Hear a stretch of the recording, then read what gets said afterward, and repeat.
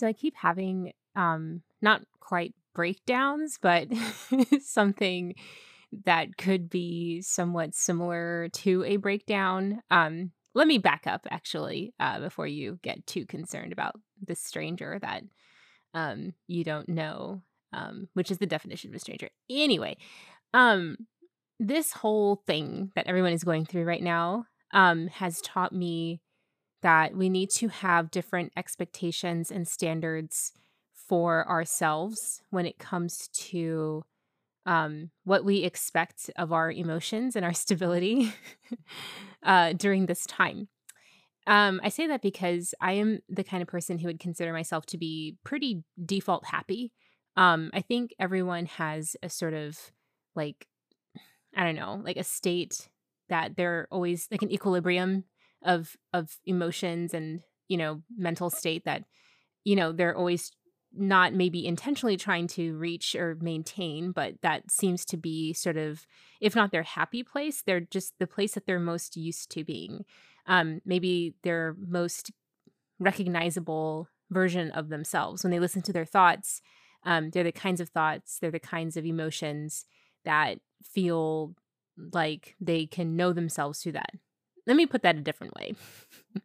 There are some people that we know who, when they're not complaining, we worry. There are some people who are happy in their dissatisfaction with things. That is just how they go through life. And that's not like bad. It's not good. It's just the way they are.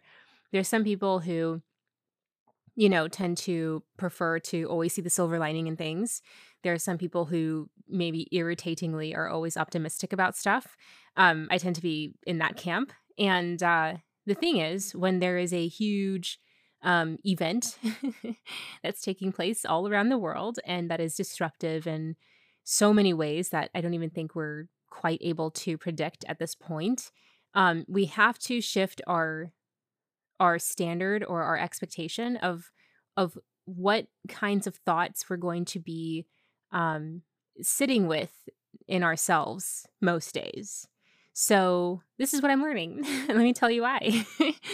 I have found that in the past few weeks, because I've actually been in some state of social distancing and a little bit of self quarantining with my partner for it's almost I think March 6th was the first day that we were both deciding that we wanted to kind of stay away from like older relatives and family. And so it's just been the two of us for a while now. Um and we're still in the stage where we're learning a lot about each other, which is really fun and really exciting. And but when you're learning anything, it also comes with, challenges and new discoveries. And so I think we both know me as the sort of person who is typically quick to rebound after any kind of low moment, and he is very much a solid rock and is very cool, calm, collected most of the time.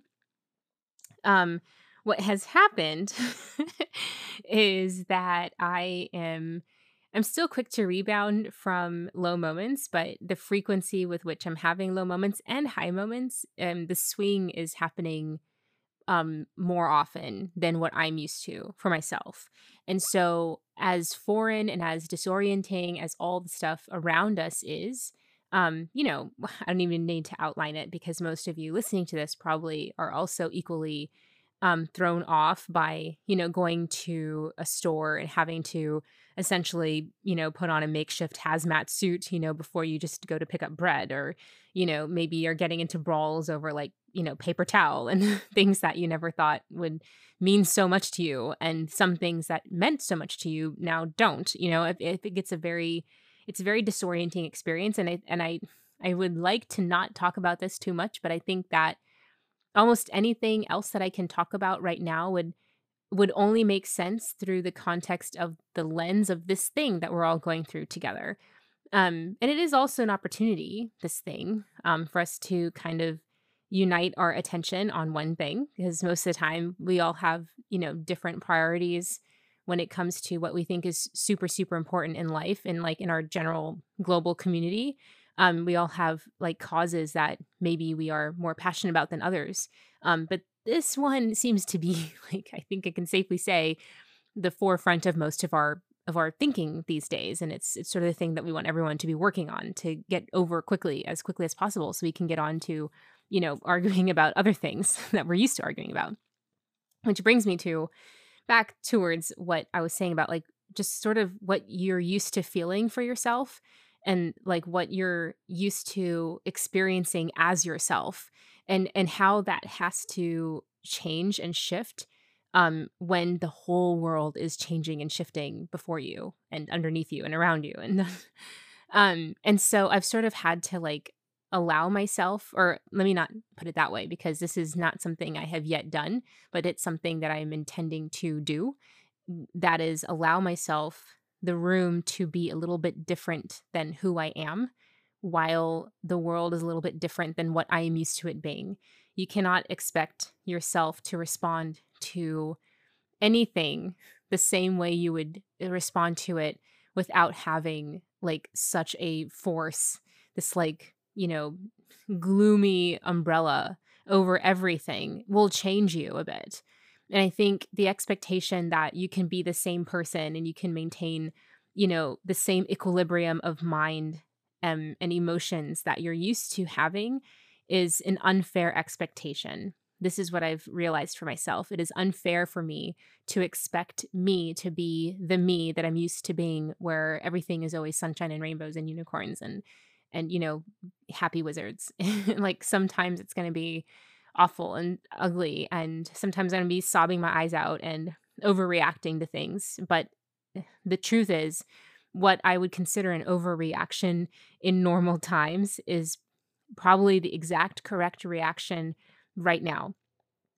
And so I just sort of wanted to share that experience and what, like, I guess a little bit something that I'm going to be kinder towards myself with, because I think we all have, a certain way that we demand ourselves to be, and we hold ourselves to that ideal, and that can be problematic in the best of times, to be honest, because it sort of doesn't allow us to feel what we want to feel or what we need to feel, and it sort of makes us feel like some feelings are better than others. But that's just because it's what we're used to, But I think in times like this, it's just especially important to be especially patient and especially kind with ourselves, so that we can feel what we need to feel in the moment, and then we can move on. And we can get to the next moment, and then in that moment feel what we're supposed to feel for whatever that moment brings to us. And I have to say, my partner has been just so wonderful and kind and everything awesome. And for another day, I will share that I've noticed that when you have someone, pouring kindness and patience and encouragement into you, it does help sometimes your own narrative, your own voice says, the own way you talk to yourself in your own mind. It does help make that also kinder and more patient and sweeter and more encouraging. So, I kind of want to share that and put that for you, that you are worthy of your own patience. You are worthy of your own kindness. You are worthy of your own encouragement, your own sweetness, your own best. And you don't have to be the best version of yourself right now or anytime.